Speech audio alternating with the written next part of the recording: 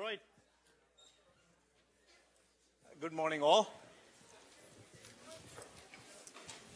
So we take another big step forward today, and get onto a new plane of understanding, if you will. So in the last week and a half, our focus was on the storage element or storage elements called resistors and rather inductors and capacitors.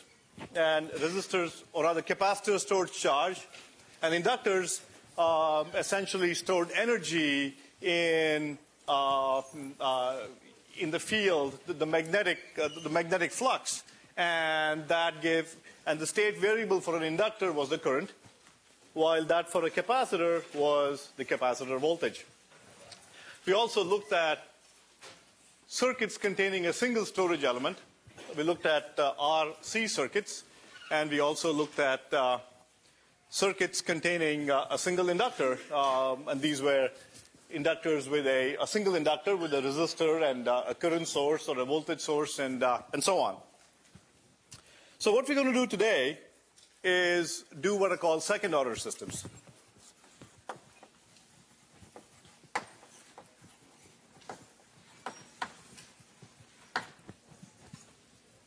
So they are on the next plane now. And with these second order systems, they are characterized by circuits containing two independent storage elements. It could be an inductor and a capacitor, or two independent capacitors. And you'll see towards the end what I mean by two independent capacitors. So if I have two capacitors in parallel, they can be represented as a single equivalent capacitor, so that doesn't count. Okay, so it has to be two independent energy storage elements, and resistors and voltage sources and so on. And what we end up getting is what is called second order dynamics. Okay? And much as first order circuits were represented using first order differential equations, this kind you end up getting second order differential equations. So before we go into this, I'd like to start motivating this and give you one example of why this is important to study. Okay, there are many, many examples, but I'll give you one. So what I'd like to do is draw your attention to our good old inverter driving a second inverter, the same circuit that we used to motivate RC studies. Okay, one inverter driving another. Okay, so let me draw the circuit.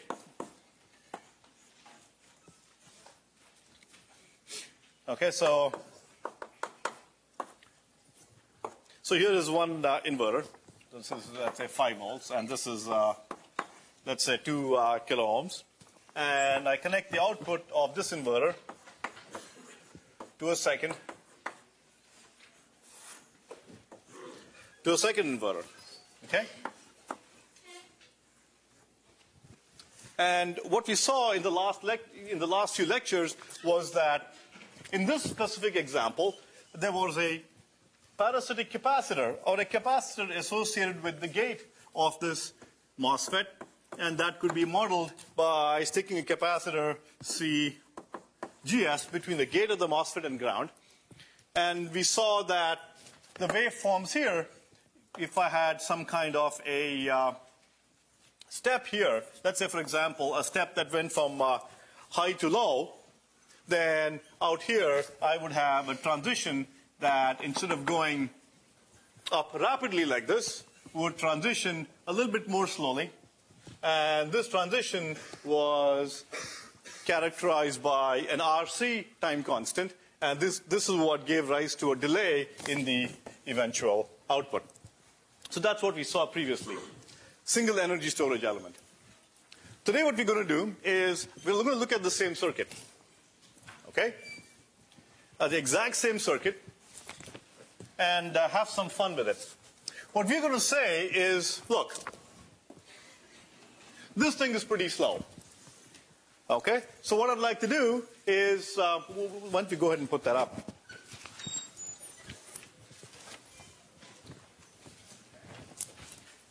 Okay, so what we're going to see is that the yellow waveform is the waveform at the input here. Okay? And this, the green waveform here is the waveform at this intermediate node. Okay? And notice that this waveform here is characterized by the slowly rising characteristics that's typical of an RC circuit. There's some other weirdnesses and so on going on here, like a little bump and stuff like that. You can ignore all of that for now.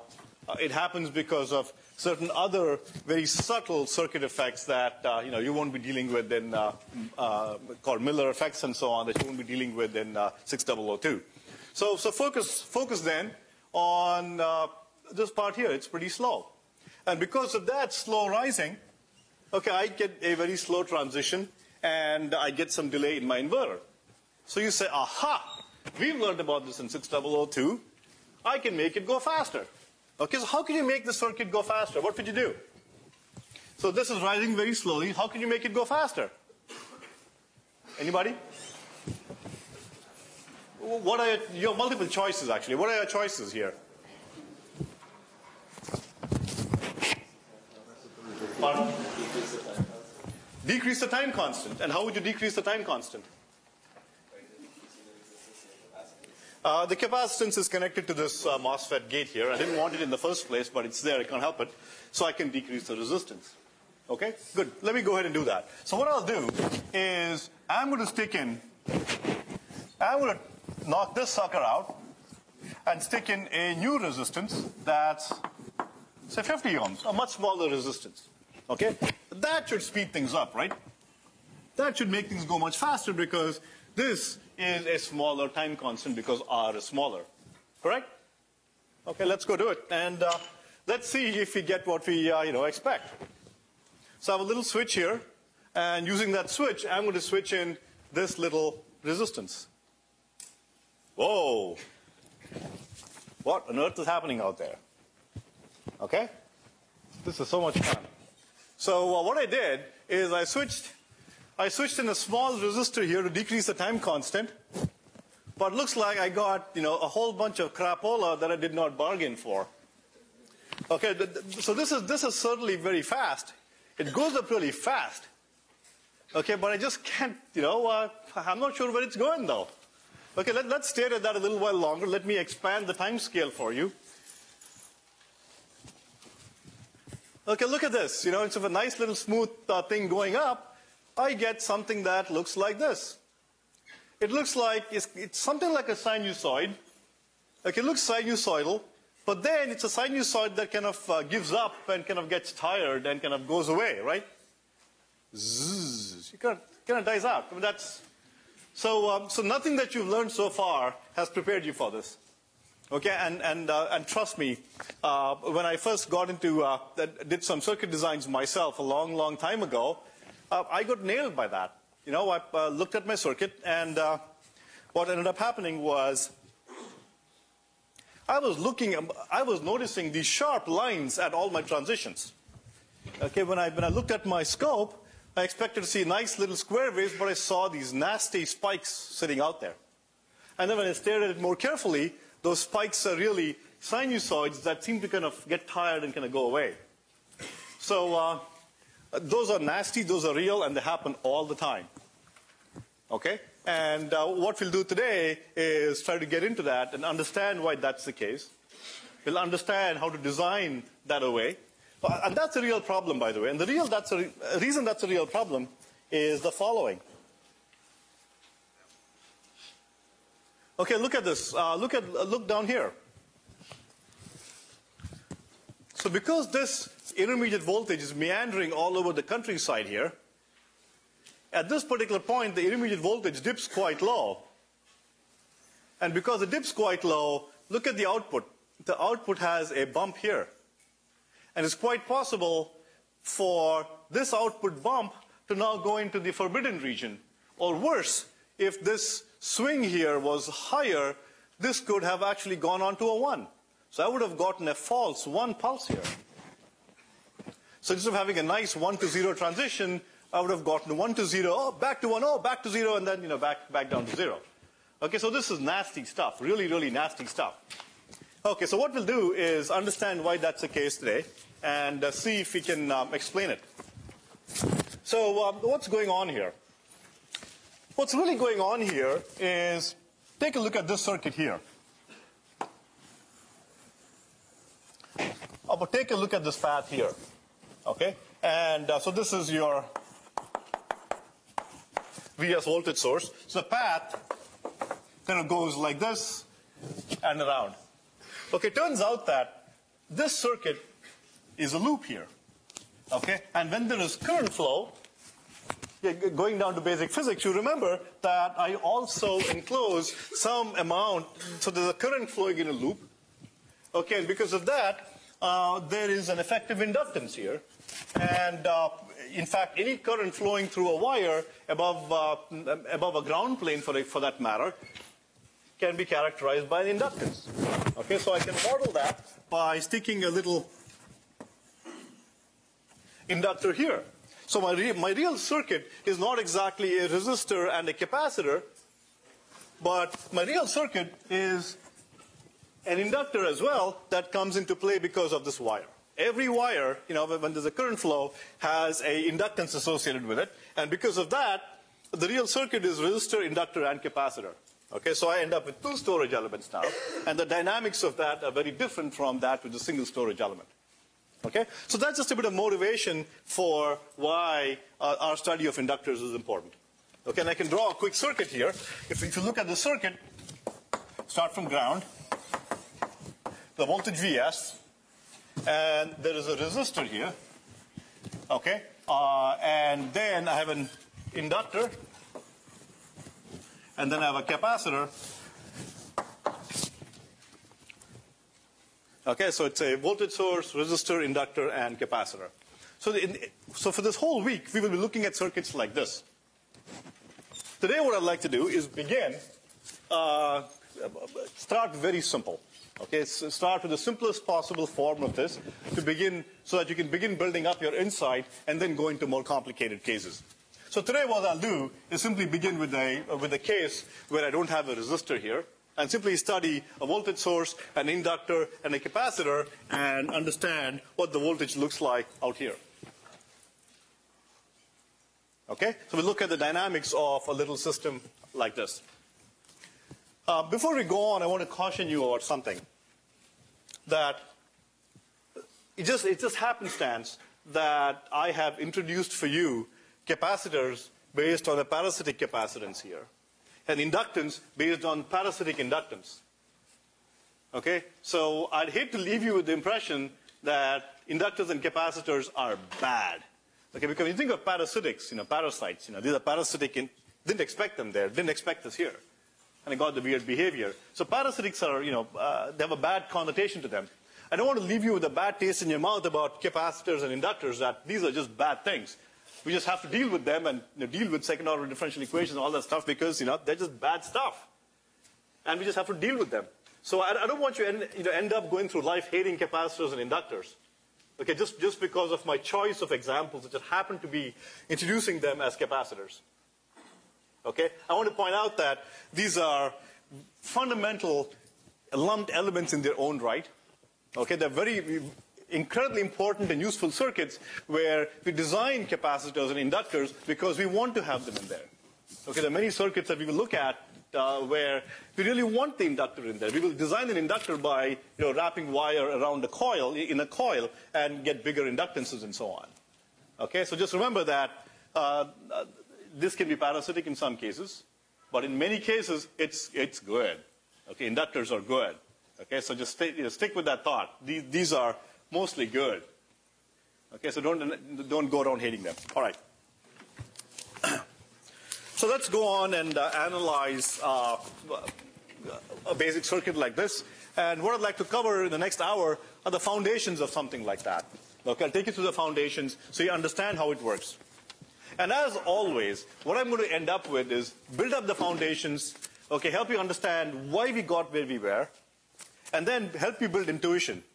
And then show you a really, really simple, intuitive way of doing things in terms of how experts do it. Okay, and the real cool thing about EECS is that the way experts do things are really, really very simple in the end. Okay, but you need to build up some intuition to get there. Okay, so let's so our circuit looks like this in terms of my two storage elements. So I have a voltage VI, inductor L, a capacitor C, and I'm going to look at the voltage across the capacitor and my current through the capacitor. Okay, so V of t is the voltage across the capacitor, and my current is the current through this loop here, and which is the same as the current through the capacitor or the current through the inductor. Okay, and we're going to proceed in exactly the same manner as we did for first order differential equations. Write the equations down and just boom, boom, boom, boom, boom, go down the same sets of steps, but just get to someplace different. So we're going to start by writing node equation for this node here. That's the only node for which I have an unknown voltage. The node here is VI, so I need to find this. There's just one unknown node voltage, and I'm going to need some element laws. So for the capacitor, I know the IV relation is given by, the I for the capacitor is C dV dt. And just to show the capacitor, I'm just calling it dVc dt. Similarly, for an inductor, L, the voltage across the inductor is given by L di dt. Okay, so this is the VI relation for the capacitor, the VI relation for an inductor. It also suits us to write this in an integral form. So if I integrate both sides of this equation, then what I end up getting, and I bring L down to this side, I end up getting something like this. 1 by L minus infinity to t VL dt, and that's simply IL. Okay, I'm just simply replacing this with an integral form. And so this is a VI relationship for the inductor, and this is for the capacitor. Okay, so let me now go ahead and apply the node method for my circuit here. So here, for the node method, I have to equate the currents coming into the node, or sum the currents coming into the node and equate that to 0. And while I do that, I simply replace the currents by the corresponding voltages using the element laws. So what do I get? So I get the current going in here through the inductor is equal to the current going through the capacitor. Okay? What's the current going through the capacitor? It's, in terms of its V relationship, it's C dV dt. So it's C dV dt. And the current going through the inductor is given by this relation here, which is simply 1 by L minus infinity to t, the voltage across the capacitor, that is simply VI minus V dt. Okay, so I've just written down the node equation for this node here. And now I'll just apply a bit of math and simplify it and get the resulting equation. So what I can do is simply differentiate with respect to t here and get this to be C, okay, the second derivative of V. And here, what I end up getting is 1 by L VI minus V. Okay? So I just differentiated the whole thing by d by dt here. And then I just shuffle, I bring, rather I move L up here. I bring d squared V by dt squared out here. And then I get a minus V here. And that will be equal to, I'm sorry. Let me leave this here. Bring the minus V to this side so it becomes a plus. And leave VI on this side. Okay? So I end up getting LC d squared V by dt squared. I bring L up here. And then I take V to the other side, plus V, and leave VI here. So I get VI. The second order differential equation that governs the characteristics of the voltage V. So much as the voltage across the capacitor was a state variable in our RC circuits, or the current through the inductor was a state variable in our RL circuits, out here both the current through the inductor and the voltage through the capacitor, voltage across the capacitor are my two-state variables. Okay? And so here, I have a second order equation in my voltage V. So again, going through the foundations here, I'm now going to go through a bunch of math. So up to here, it was circuit analysis. And now I'm just going to do math, okay? For the next 3 or 4 blackboards, just math. You can solve this second order differential equation any which way you want. Okay, but just to keep things as simple as possible, in 6002, I solve all the differential equations. It turns out we're fortunate enough we can do that using the exact same method again and again and again. Okay, the same thing can be applied. And the method that we use to solve it is a method of homogeneous and particular solutions. So as a first step, we're going to find the particular solution, Vp. Second step, we find the homogeneous solution, Vh. As the third step, we are going to find the total solution as the sum of the V is simply the particular plus the homogeneous solution, and then solve for constants based on the initial conditions and the applied voltage. So let's write down initial conditions. So let's assume for simplicity that my initial conditions are simply the voltage across the capacitor is 0 to begin, and the current through my inductor is also 0 as I begin life. Now, this is what is called zero state. V and I are both 0, and so the response of my circuit, okay, for some input is going to be called the ZSR. You probably heard this term used in one of your recitations. So zero state response simply says, I start with my circuit at rest and look at how it behaves for some given input. Okay, so that it's a little term that you may end up using. My input next. I'm going to use the following input. So Vi of t is going to be a step. It's going to look like this. So my input is that at time t equals 0, okay, V is going from 0 to some voltage Vi and then stay at that voltage. Okay? It's going to be a step. Kaboom. Okay, and you can see why I'm going with this set of variables, because I want to make the situation as close as possible to the funny behavior we observed there. Remember, we had a step, and because of the step, we had some behavior at that node. Okay, so I'll try to bring you as close to that. And in tomorrow's lecture, I'm going to close the loop around that and derive for you exactly the behavior we saw on the scope. Okay? And to get there, I'm going to try to be as close as possible to the constants and other parameters in the demo. So Vi is a step, and zero state, just in terms of notation, this kind of a step input occurs pretty frequently. And we just have a special notation for it. So we simply call it Vi is the final value here, and we call it U of t. So Vi U of t simply represents a step at time t equal to 0, where the steps from 0 volts to Vi. Okay, that's just a little more notation. That may come in handy at some point.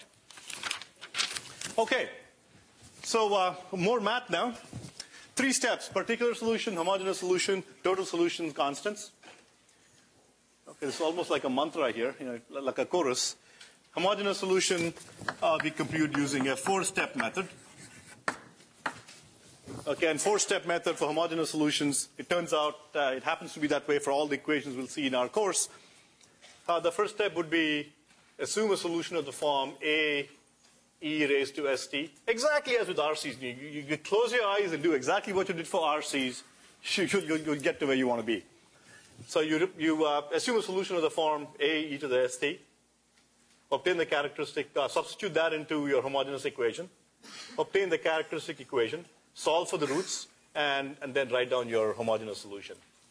Okay? Same set of steps again and again and again until you get bored to tears. Okay. So particular solution.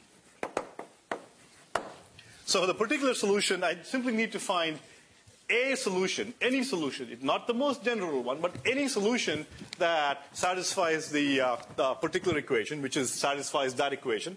So LC d squared Vp dt squared plus Vp equals Vi.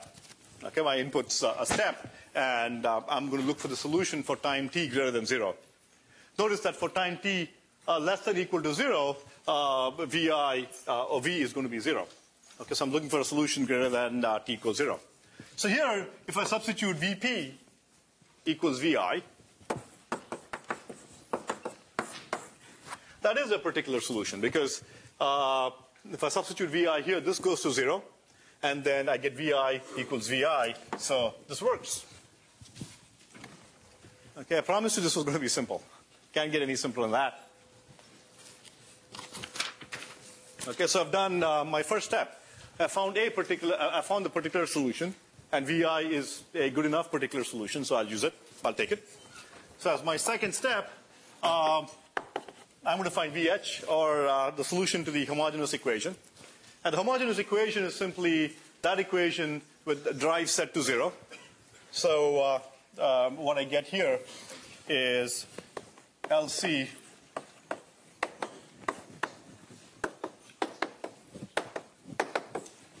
so that is my homogeneous equation. I simply set the drive to be 0. And to find the solution here, I go through my 4-step method. And again, in 6002, following kind of the Occam's principle, we just show you the absolute minimum necessary to get to where you want. Okay, the absolute minimum necessary is that it turns out that we can solve all our differential equations that we use here by using the method of homogeneous and particular solutions.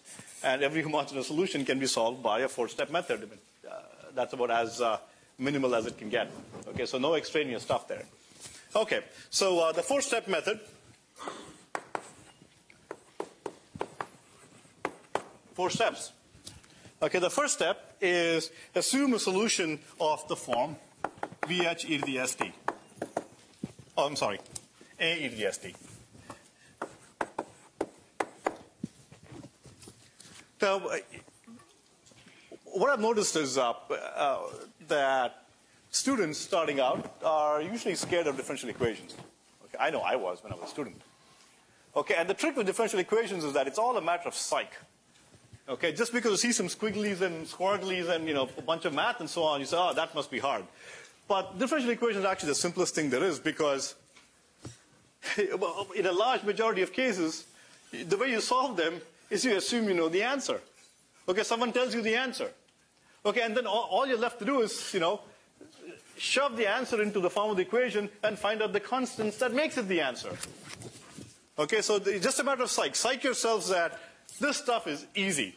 Okay, because I'm telling you what the solution is.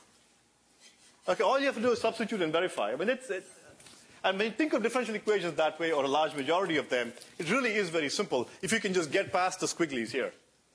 Okay, just get past the squigglies and then just simply stick in some simple stuff, and it works. We just can't get any easier. I don't think of any other field where, the way you find a solution is assume you know the solution and stick it in. It's never made any sense to me, but that's how it is. Okay, so we assume a solution to the form A e to the st. We stick it in there, and we have to find out the A and S that make it so. Okay, we can't get any simpler than that. So let's stick the sucker in here and see what we can get. So substituting A e to the st here, I get LC A and second derivative, so it's S squared e to the st. Okay, and A e to the st for this one here, and that equals 0. Okay, and then let me just solve for whatever I can find. So assuming I don't take the trivial case A equals 0, I cancel these guys out. And what I'm left with is simply LCS squared plus 1 equals 0. Okay? In other words, what I end up getting is B S squared is equal to minus 1 divided by LC. So my first step was, I'm telling you, I'm giving you a solution, stick it in there. assume a solution of this form. Second step is get the characteristic equation. And the way you get the characteristic equation is that you simply stick this guy in there, and what you end up getting is some equation in S squared, or for first order circuits. Do you remember what you got for first order circuits? What was it? S was? What is S? For first order circuits, what did you get as a characteristic equation? S plus 1 divided by RC equals 0. Okay, same thing. Just remember, just blindly apply the steps, and it'll lead you to the answer. So this is called the characteristic equation. Okay, this is incredibly important. Okay, you will see in about a couple weeks from now that once you write the characteristic equation down for a circuit, okay, it tells you all there is to know about the circuit. Okay, and oftentimes you can stop solving right here. Okay, to experienced circuit designers, this tells me everything there is to know. This is really key. That's why it's called the characteristic equation. Okay, I believe in problem number 3 of the homework that will be coming out this week.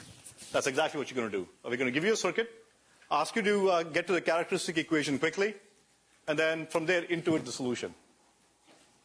Okay, write the cat equation, and then just intuit the solution. Bloop. It's that simple. Okay, so step A, assume a solution of the form. Step B, write the characteristic equation down.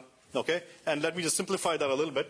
So I go ahead and find my roots, and my roots here, remember that J is the square root of minus 1. And so what I end up getting is, okay, so my two roots here are plus J square root of 1 by LC and minus J square root of 1 by LC. Okay, two roots. And just as a shorthand notation, much like I had a shorthand notation for RC, what was my shorthand notation for RC? Tau. Okay, just as tau was big in first order. Okay, we have a corresponding thing that's big in second order. Okay, and that's omega naught. Omega naught is simply 1 by square root of LC. Okay, just as tau was RC, omega naught is a shorthand here, and so S is simply plus or minus J omega naught. Okay, so notice that in this equation here,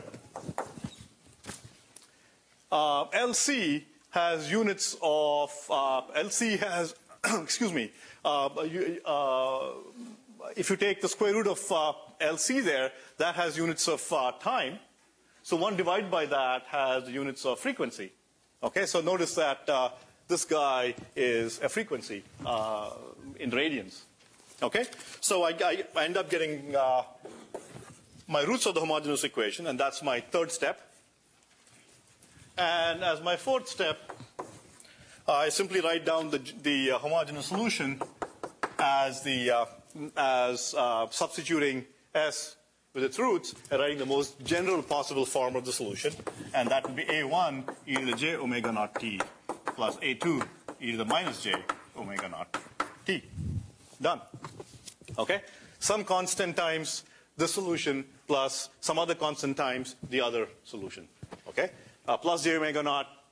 Remember, it comes from here, a to the st. I assume the solution of this form. So my solution in this most general case would be S being j omega naught in one case, minus j omega naught in the other case, and I sum the two to get the most general solution. Okay, so blasting ahead, I now have my homogeneous solution. And as my third step of solution to differential equations, I write down the total solution. V is simply VH plus, let me just do it this way, particular plus the homogeneous solutions. And V is, VI was my particular solution. And A1 e to the j omega naught t plus A2 e to the minus j omega naught t is my complete solution. Okay. So the final step, write down the total solution and find the constants from the initial conditions. So to find the constants from the initial conditions, let's start with the voltage is 0 to begin with. So this equation governs the characteristics of V. So I need to find the initial conditions. So first of all, I know that V of 0 equals 0. So from there, I substitute t equal to 0. And so this goes to 1, this goes to 1. I end up getting 0 equals Vi plus A1 plus A2. That's my first expression. And then I'm also given that I of 0 is 0. And so I can get that as well. How do I get I? So this is V. I know I is C dV dt. So I know that I is C dV dt. So I can get I by simply multiplying by C and differentiating this with respect to t. So I get C. This guy vanishes. So I get d by dt of this. So it's C A1 j omega naught e to the j omega naught t plus C A2 minus j omega naught e to the minus j omega naught t. Okay?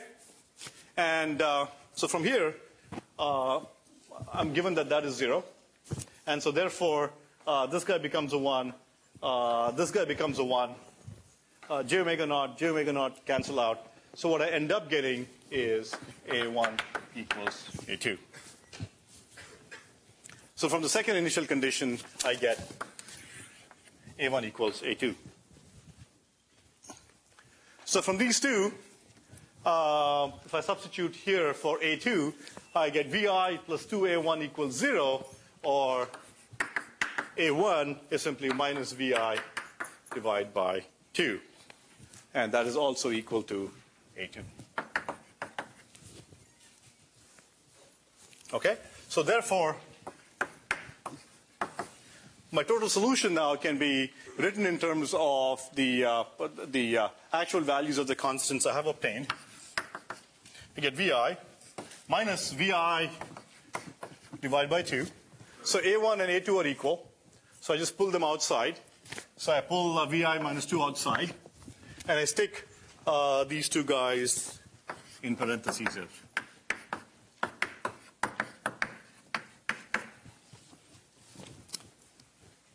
Okay? Again, I promised you no more circuits from here on till the very last board or something like that. It's all math, so you can, not much else happening there.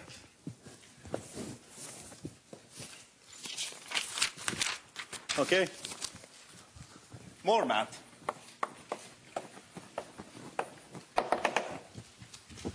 Okay, if you like, I can skip all the way to the end and show you the answer, but let me just, I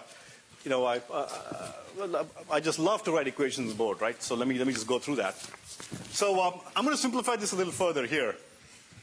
Okay? And we should remember this, this form by the Euler relation. E to the j x is cosine of x plus j sine of x. Okay, and by the same token, e to the jx plus e to the minus jx divided by 2 is simply cosine of x. Okay, you all should know this from the Euler relation. And so by using this guy here, e to the jx minus plus e to the minus jx is 2 cosine of x. Okay, and so the 2 and so this one is 2 cosine of omega naught t. 2 and 2 cancel out. And what I'm left with is v of t is vi minus vi cosine of omega naught t. And the current is C dV dt, which is simply C times vi sine omega naught t. And just remember that omega naught is square root of 1 divided by LC. You're done. Actually, I did not give that answer the importance that was due. So let me just draw.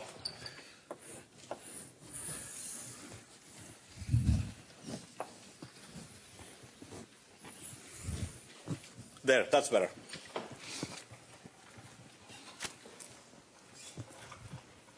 Okay, enough math. So let me just, in a nutshell, what did we do?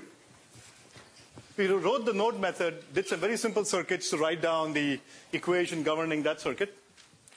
And then we grunched through a bunch of math. Not a whole lot here, it's pretty simple. And ended up with a relation that says the voltage across the capacitor for a step input, assuming zero state, is a constant VI minus VI cosine omega t. So notice that even though I have a step input, the circuit dynamics are such that I get a cosine in there. Like you can begin to see where these cosines are coming from now. They're coming here. And if you recall the example I showed you earlier of the inverter circuit, remember it was a cosine that decayed, that was sort of losing energy and kind of dying out? So you can see where the cosines are coming from. And just to draw you a little sketch here, let me draw V and I for you. And let me plot omega t. So pi by 2, pi, and so on.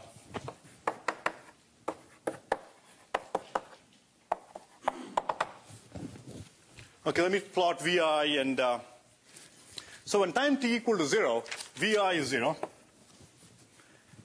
Cosine omega t is 1, and so VI minus VI is 0. So that is simply a cosine of, it starts out at 0 here, and at pi, okay, at pi, I get cosine omega t is minus 1. Okay, so I get plus VI on the other side, so end up at plus 2 VI. Okay, so at this point, the voltage is here, and notice that this guy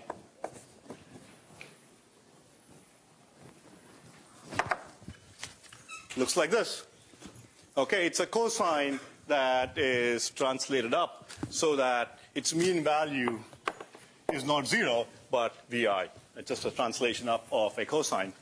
Similarly, in this case, for the current, it's a sinusoidal characteristic, and it looks like something like this, where the peak is given by CVI. Oh, I messed up.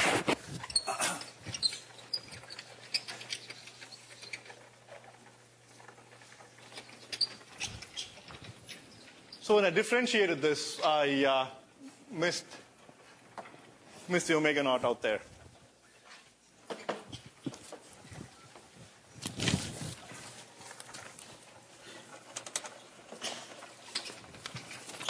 Okay, so what I'd like to do now, so this is the form of the output for a step input. What I'd like to do next is show you a demo. But before I show you a demo, I always found it strange that, I have a step input and then I have two little elements. How can I get a sign coming out of the output? Okay, I always like to get some intuition as to why do things behave the way they are.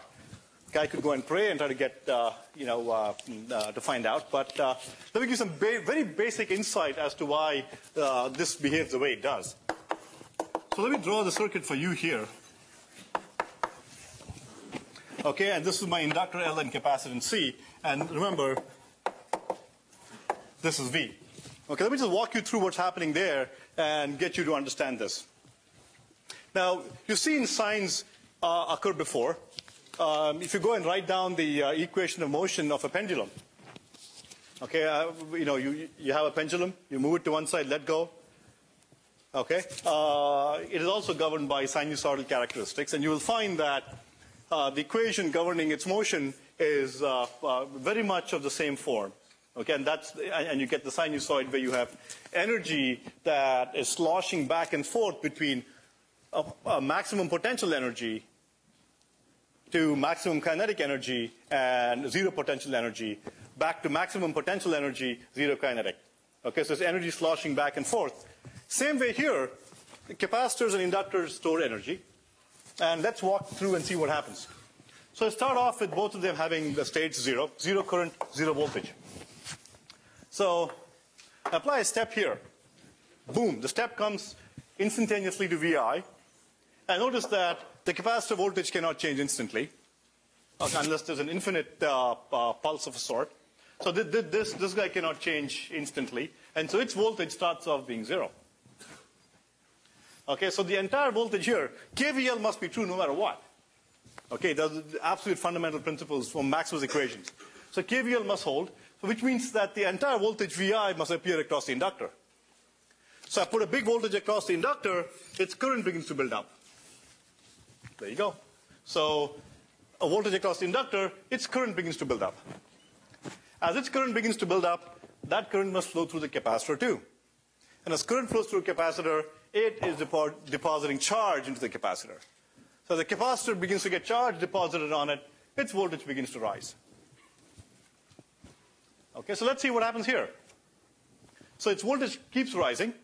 At some point, the voltage across the capacitor is equal to VI. But then VI equals this VI here. So when the two become VI, the inductor has 0 volts across it. Okay, so there's no longer a potential difference that's increasing the current in that direction. Okay, so at that point, at pi divided by 2, I have some current going through the inductor. Okay, but the capacitor, so there's no longer a pressure that is forcing more current through the inductor because this voltage reaches VI. But remember, capacitors like to sit around holding voltages. Just remember that demo. That rinky-dink capacitor sat there stubbornly holding its voltage, okay, and had a huge spark towards the end. It just sat there holding its voltage. In the same manner, inductors love to sit around holding a current. Okay, they will do whatever they can to keep the current going through them.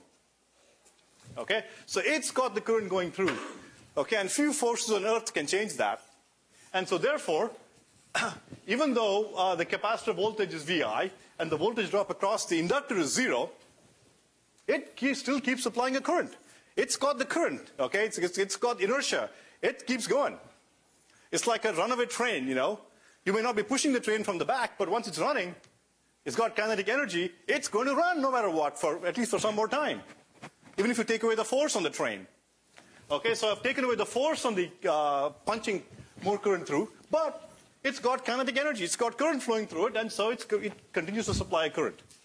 Because it continues to supply current, the capacitor voltage keeps increasing. Okay, this is a subtle insight which is absolutely spectacular. That the 0 volts across it, it still keep pumping that current. Capacitor voltage has gone up. And guess what? The voltage on this side is higher now. Okay, but this guy is still pumping a current. Man, I've been born to do this, you know. I shall pump a current. However, because the voltage has now gone up here, okay, it's gradually the current begins to diminish. Okay, but as far as the capacitor is concerned, you pump a current into me, my voltage goes up. At some point, like a runaway train, okay, it comes to a halt. So the current through the capacitor now, through the inductor now goes to 0. And the capacitor voltage reaches 2 VI. So this is at 2 VI now. Okay, and this is at VI. So now, the situation is not in equilibrium. At this point, there's 0 current through it.